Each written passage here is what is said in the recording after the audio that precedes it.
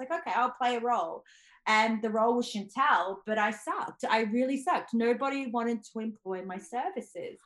And I had put lipstick on and tried to make myself look this way. And I remember a moment like after, and there's like men coming through consistently. There's like 50 men I'd met, and not one of them said me.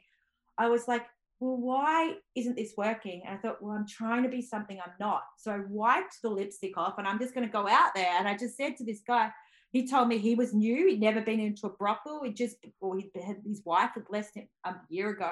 Mm-hmm. He's like, I've never done this before. And I laughed. I said, neither have I. Like I said, I'm so brand new to this. I don't even know if I can go upstairs and do what you want. Like I said, I don't know.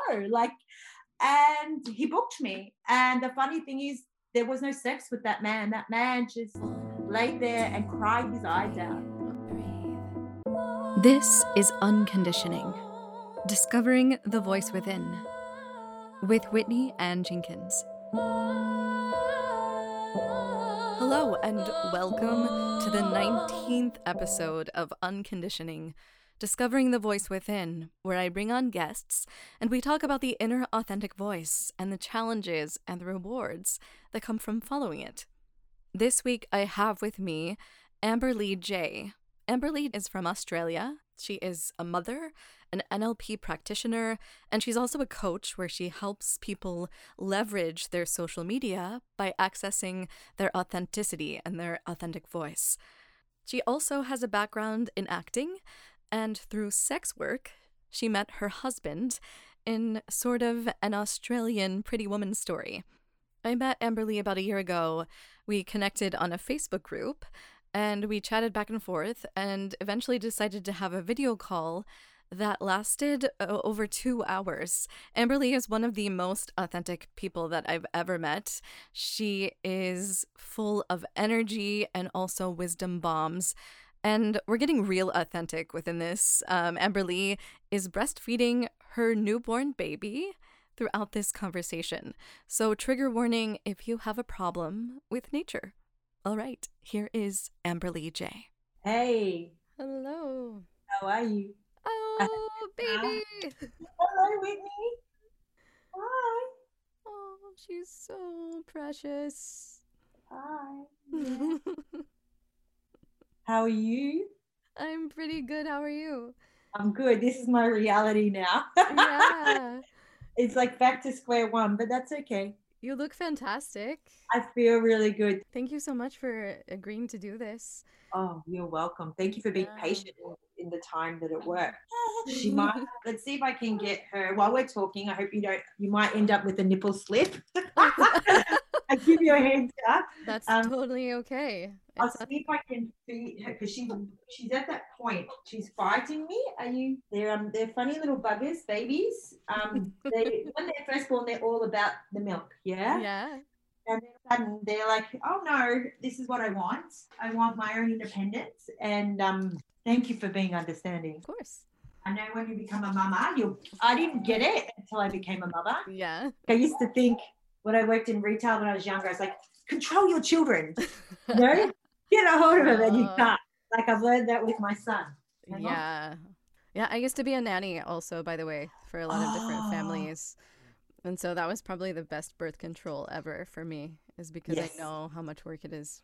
So I agree. My brother came when I was 17 and I never had sex until I was like 21. Because I was terrified. I know it too well. Yeah. I can relate to that. Yep.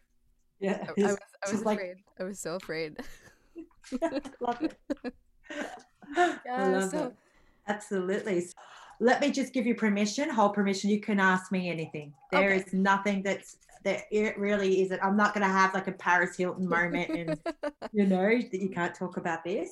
I don't think there's anything that I'm uncomfortable with, to be honest. So that's a work in progress, but yeah. Yeah. So how are you doing in general? You're in Australia, right? How has that been during the pandemic time and having a baby? And that's a lot. Oh, let me tell you, it has been crazy. And let me explain why. So I found out that I was pregnant 2 weeks after the lockdown occurred in Australia. So Australia went into I was at a festival called Freedom Fest. And it was actually the last festival of 1,000 people together. And when we were in the audience, it scared the hell out of me because half the audience was from New Zealand. Oh. And they came in and announced that the New Zealand Prime Minister had made the decision, if nobody's back in their country in the next 36 hours, they'll have to go into 2 weeks quarantine. So half the audience disappeared, like in minutes. They just disappeared, got their planes rebooked, they went.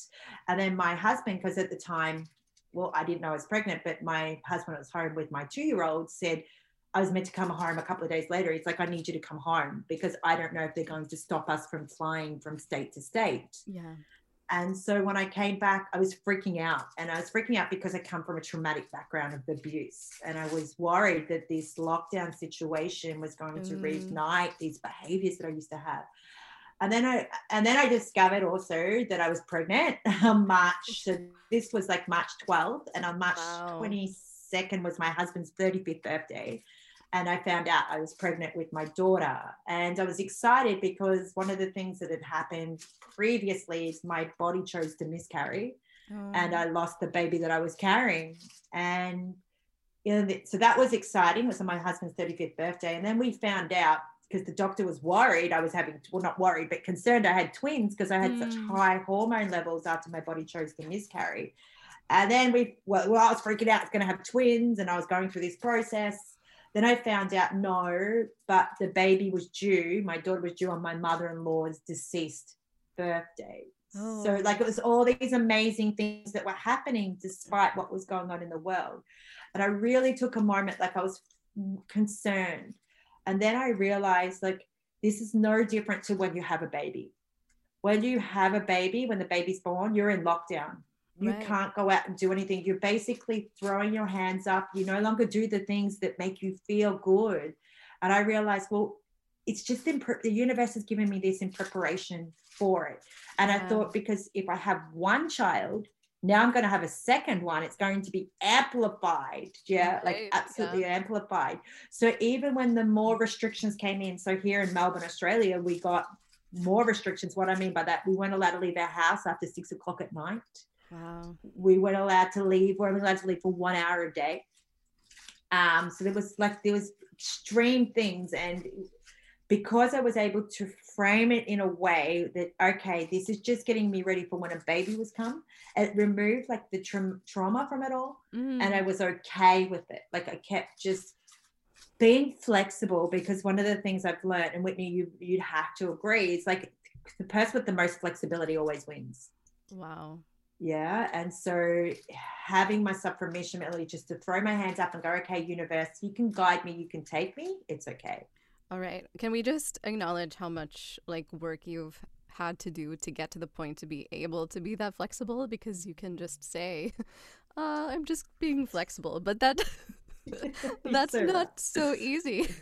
And you're so right. I don't acknowledge the time that I've done in the work. Like, one of the best things I've ever done is I come from an acting background. And so I went into acting, and I've always wanted to follow it. But when you learn to train as an actor, you have to learn to be flexible. You learn, it's not easy. Like you said, I remember like there was times that I couldn't even say the words clearly on the stage. And I remember I stood there unable to have the words come out in acting class. I stood there for 10 minutes trying to get the words, and they couldn't come out.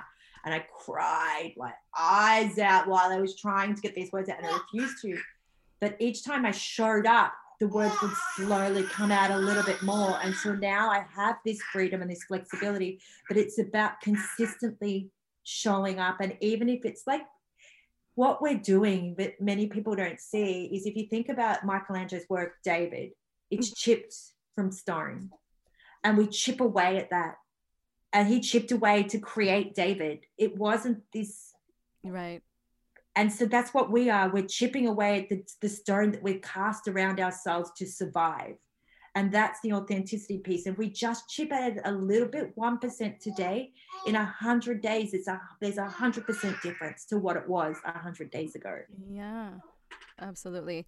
So just to go back to the beginning of you a little bit, to get to how your story has progressed over the years, I have a question for you. I usually ask everyone, when was the first moment that you realized that you had an inner authentic voice of your own?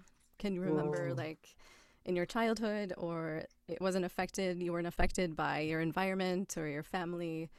It was just like, this is me and I know who I am. I love that you asked this question. It's at 11:11 a.m. here in Australia. So it's like this big, like, whoa, that, let me take a moment and think, wow, that I've had it since I was a little child.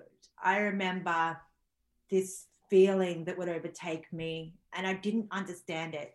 And it was beautiful and sincere and light. Like, it was so light, but I didn't understand it. Mm-hmm. And I remember the moment, and tears are coming back to me as I realized this, is that I was sitting in the car and I was very young and my mum and dad had decided to get divorced.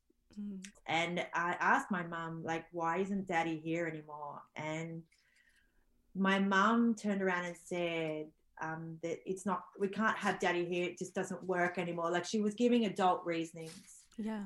And I knew that wasn't right. Like, I knew it wasn't right. And I wanted to know more, but she kept questioning me about it. Like, she'd dismiss it. Mm. She would dismiss it. And I understand now, like, as an adult, I look back at that memory. In the rear view mirror, I saw my mother with a black eye. Mm. So she made a choice to forgo what everything else was to make sure that we were safe. Because I look back at the behaviors and the interaction my father's had throughout the life, it's toxic. And that's because he's hurting. It's not judgment. It's just because he comes from a toxic background. So we repeat those things. Mm-hmm. But it wasn't until I struggled with my eating disorder. The eating disorder I had, because I don't want to identify it with anymore because it's not a part of who I am. In my 20s, that I started realizing that there's many voices in my head. Mm-hmm. And I had to really get questioned, like, well, the voice that's real to me only comes from a place of love. Like, it never says anything mean or spiteful. It's only come from a place of love, and it's quiet and it's calm and it has certainty. But it took time, like, from that moment with my mother where I dismissed it and, you know, consistently all the time being told, when I questioned things, because I knew that there was something wasn't right, that I dismissed it, that I had to basically create an eating disorder, which sounds bizarre for me to reconnect. So that's my blessing. Like, I love to look at things, Whitney, and reflect, well, even though these things have happened, what is the gifts that they're given me? Right. And the disordered eating gave me the gift of owning my authentic voice, the voice that's real to me. Right. Like, to be Buddhist about it, turn poison into medicine. Yes. Yeah. Yes. Yeah. Wow. Your eating disorder, what was it based on? Like, you felt like you needed to appear a certain way, or were you more depriving yourself of nutrients because of, like, you didn't value yourself? That's such a good question. So the moment that this happened is when I was 17, my dad and I were having an argument on the phone, and my dad was distant, very distant throughout our lives. He picked and chose when he wanted to come in. And it was interesting because I was doing my final exams to go into university, and we had a disagreement. And my dad didn't like my mum and my mum's partner, and he used to belittle her. And I would defend my dad and my mum, of course. And I'd been working the last year for him because he lived overseas, and he promised me money for my graduation dress. And he turned around and said, am I okay to swear on here? I hope you don't mind. Yeah, absolutely. Like, go for it. So he turned around and told me that my mum was a fucking slut. Now, in that moment, I was like, how dare you say that when you pick and choose when you come out of my life? But my mother, despite her complications of where she's at, she's continuously showed up. And so I said, I defended her. You can't say that about my mum. And I swore back, and then he said to me, there's half your money gone. And I said, I don't care about the money. I said, I don't care. You can keep your fucking money. You can stick the money where the sun doesn't fucking shine. That's like a real Australian thing to turn around. And he said, did you know that you're not my daughter? Oh. And I just went, what? And I remember the moment he said that to me, because I look different to my sisters, but we're the same. And my sisters were skinny.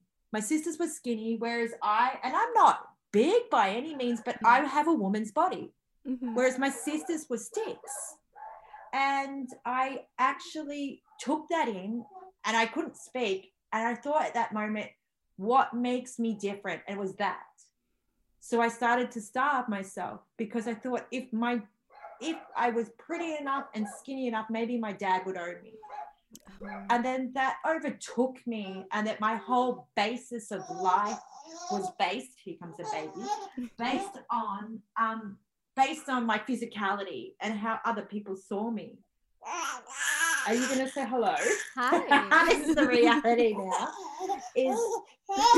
You are talking now, aren't you? Yeah.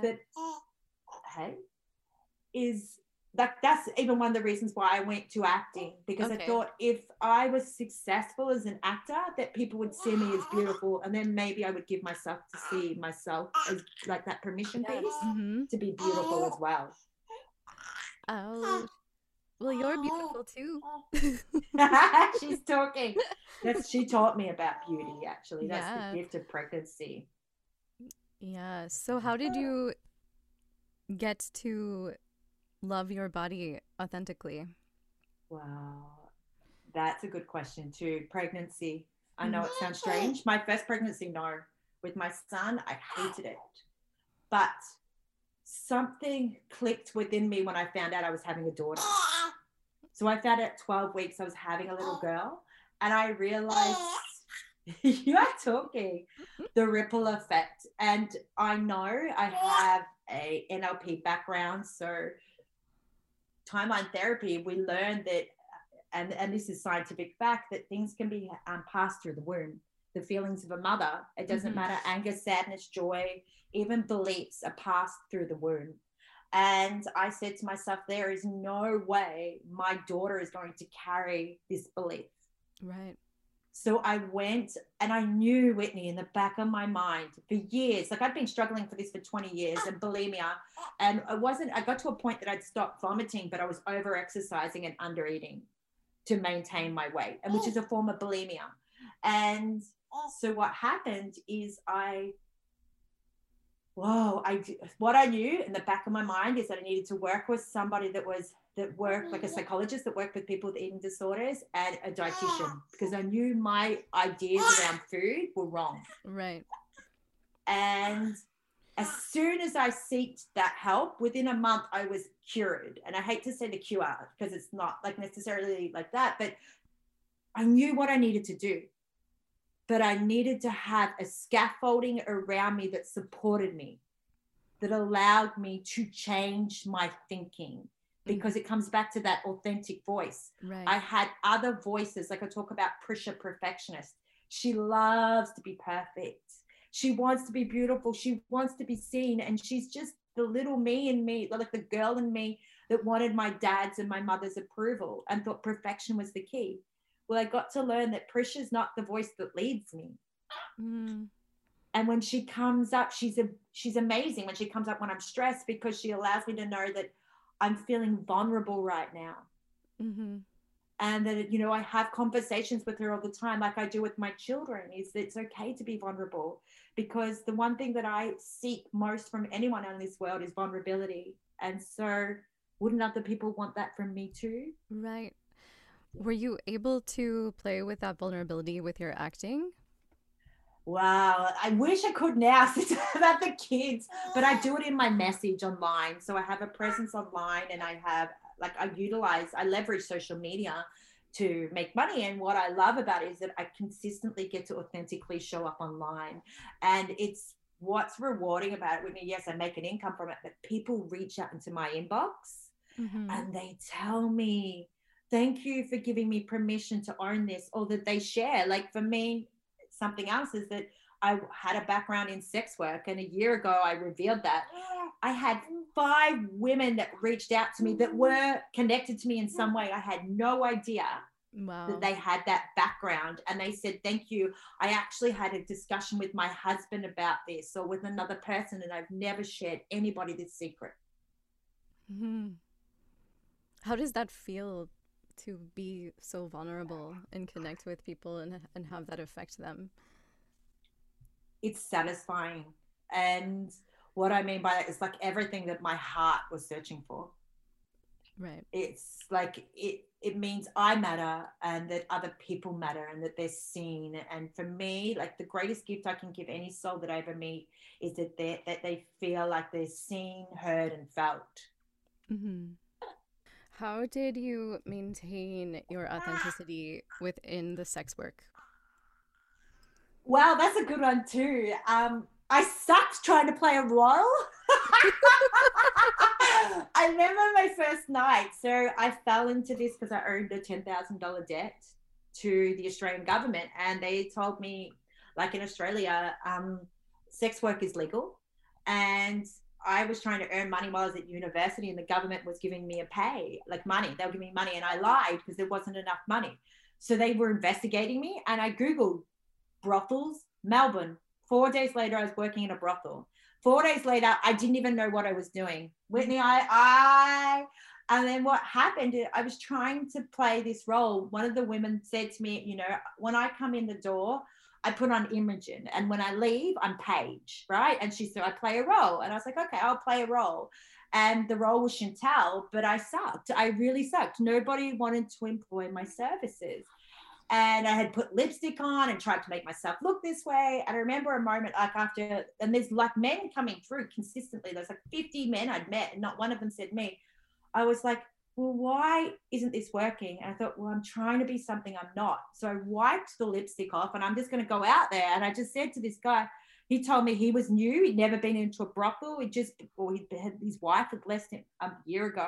Mm-hmm. He's like, I've never done this before. And I laughed. I said, neither have I. Like I said, I'm so brand new to this. I don't even know if I can go upstairs and do what you want. Like I said, I don't know. Like, and he booked me. And the funny thing is, there was no sex with that man. That man just laid there and cried his eyes out. Oh, wow. And talked about how he wished he was a different man because his wife left him, because he made the commitment to his work rather than to his wife, you know. And that's what it came. Like, yeah, there might have been people who would book me for an hour, and there was maybe sex for 10 minutes, but then we'd be laughing in the room. Like there was clients that would bring me like Chinese to eat, or we were watching like series, and so that's how I could show up. That's how I was a success, was just being me and that's why I sucked as an actor. I have to be honest. Like, well, one, because I let Prisha run the show, Prisha Perfectionist, but the other was I was trying to be something I wasn't. Mm-hmm. And I feel like everyone in this world, and you would agree to this,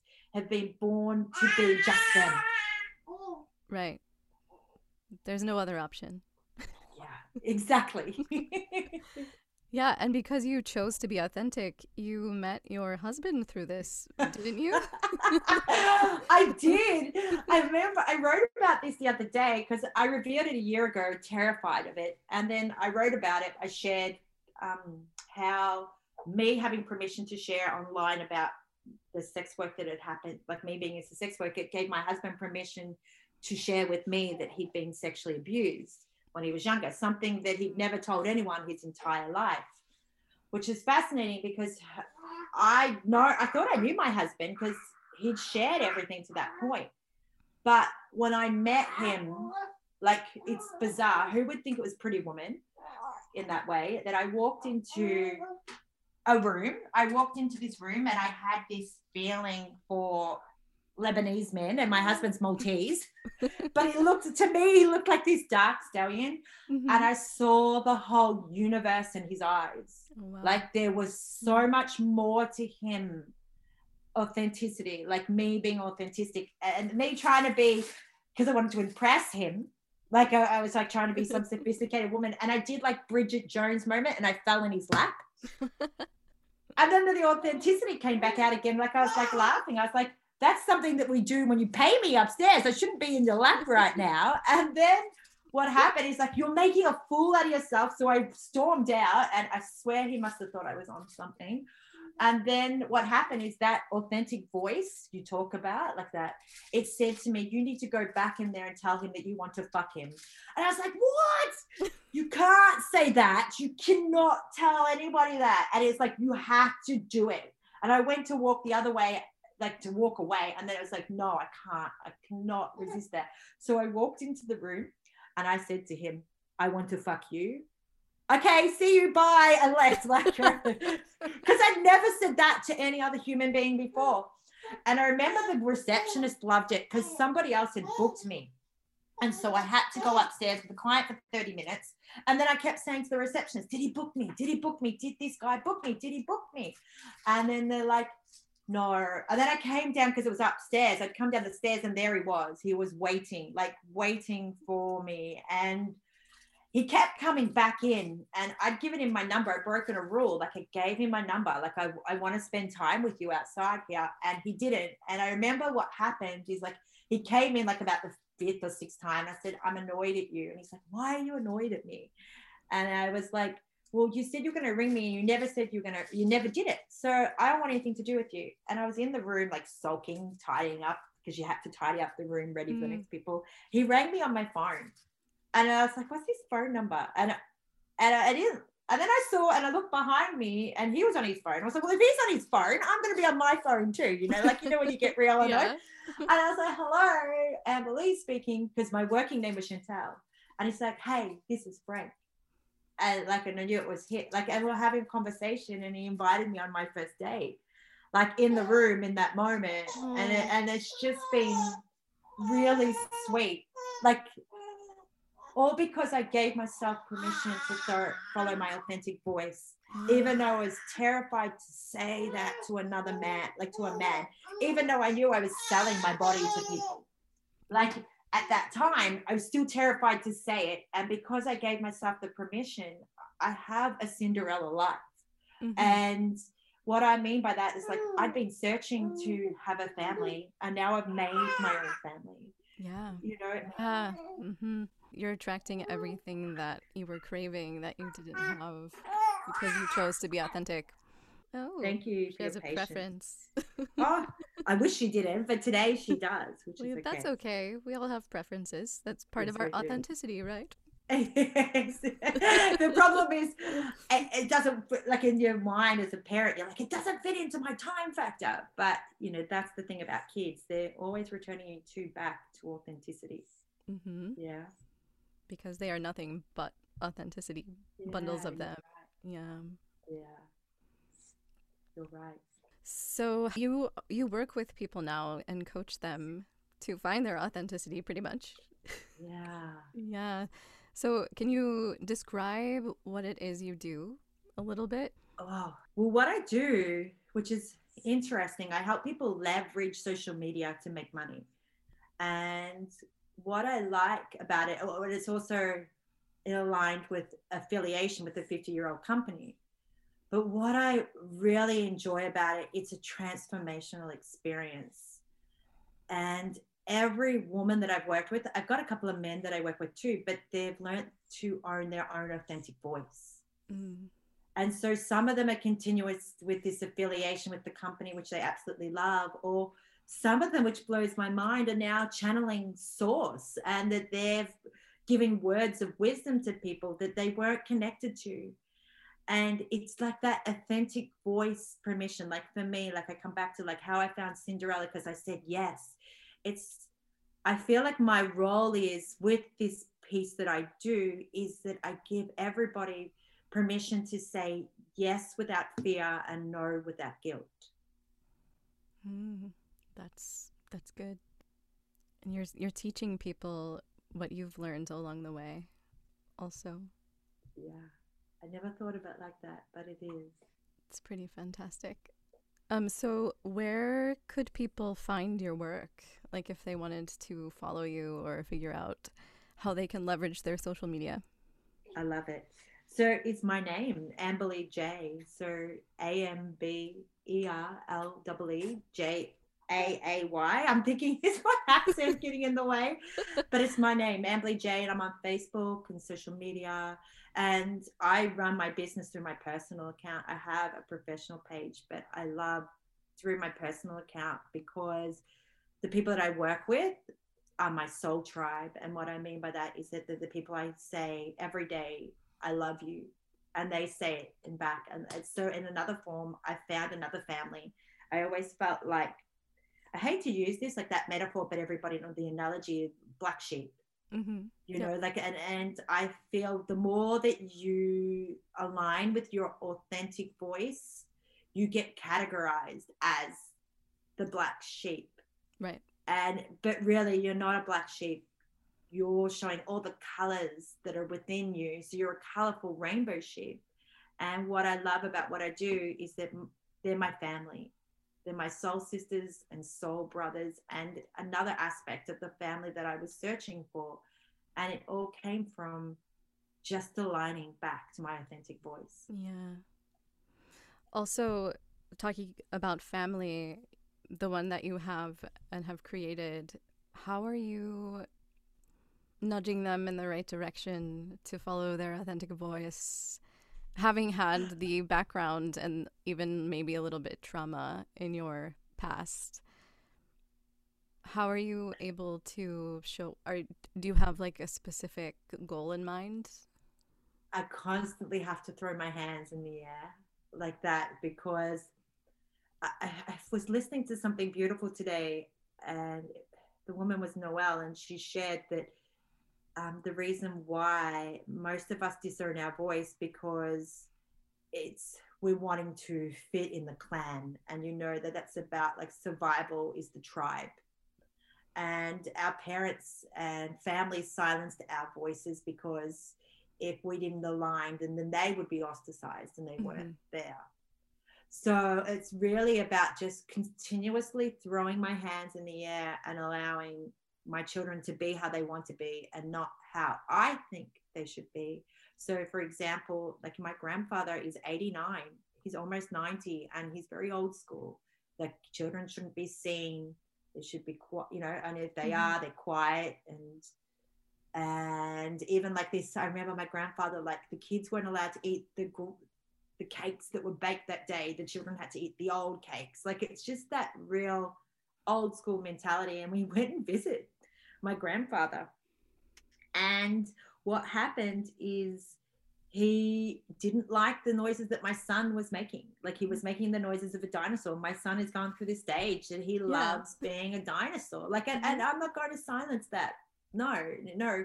I can say there's inside voices and outside voices, but if he wants to, and he's not screaming in my grandpa's ear, and my grandpa doesn't even have hearing. Right. Like, right? Like I'm like, his hearing's gone. You get what I mean? I do. But he turned around and said to him, like, to be quiet. And I said, no, I'm not, like, you need to tell your son to be quiet. I'm not going to tell my son to be silent. There was even another example when we were at the market recently, and my son, because I had a home birth at home, my son knows the anatomy. He knows how it works. Like, and he talked around and said, my baby sister came from my mummy's vagina. It's like he says, right? And it's funny. And then he said, I'm growing a baby boy in my tummy. And this woman turned around and said, no, you're not. You don't have a baby in your tummy. Boys don't have babies. And my son is 3. Right. And I turned around and said, no, Zion, if you want to grow a baby, you can have a baby growing in there. And she went to judge me. You know, she's like, well, you're one of those people. And I said, yeah, I am one of those people. See, my son is 3. I'm not going to stop his voice or his imagination. Mm-hmm. So if people come and say things that, you know, it's not, I can't protect him from the outside world, but when people come up that's not in alignment with what I believe, I now speak up. Whereas before I had children, I probably didn't. I just internalized it. And there was a beautiful thing that I learned, like I would internalize it so I didn't cause fires outside. But therefore it caused a fire within me. Mm. And that's what my children are giving me, my voice, so that when I don't agree with something, I say no, rather than trying to keep the peace. Yeah, give you a fire behind your voice. Yeah. Because you realize it's not like, it's funny because you realize it's more than just you. you know, and that's my, and I'm always in awe of women that before they even have children or choose not to have children, and they know that. But it was, for me, the piece was I had to have children to recognize the ripple effect. Yeah. We're all connected. You're right. Yeah. So I have a question. If your inner voice had a billboard, what would it say to the world? It's so loud when you're in comparison to you. I love it. Because just to come, I love it. And I want to scream out, own it.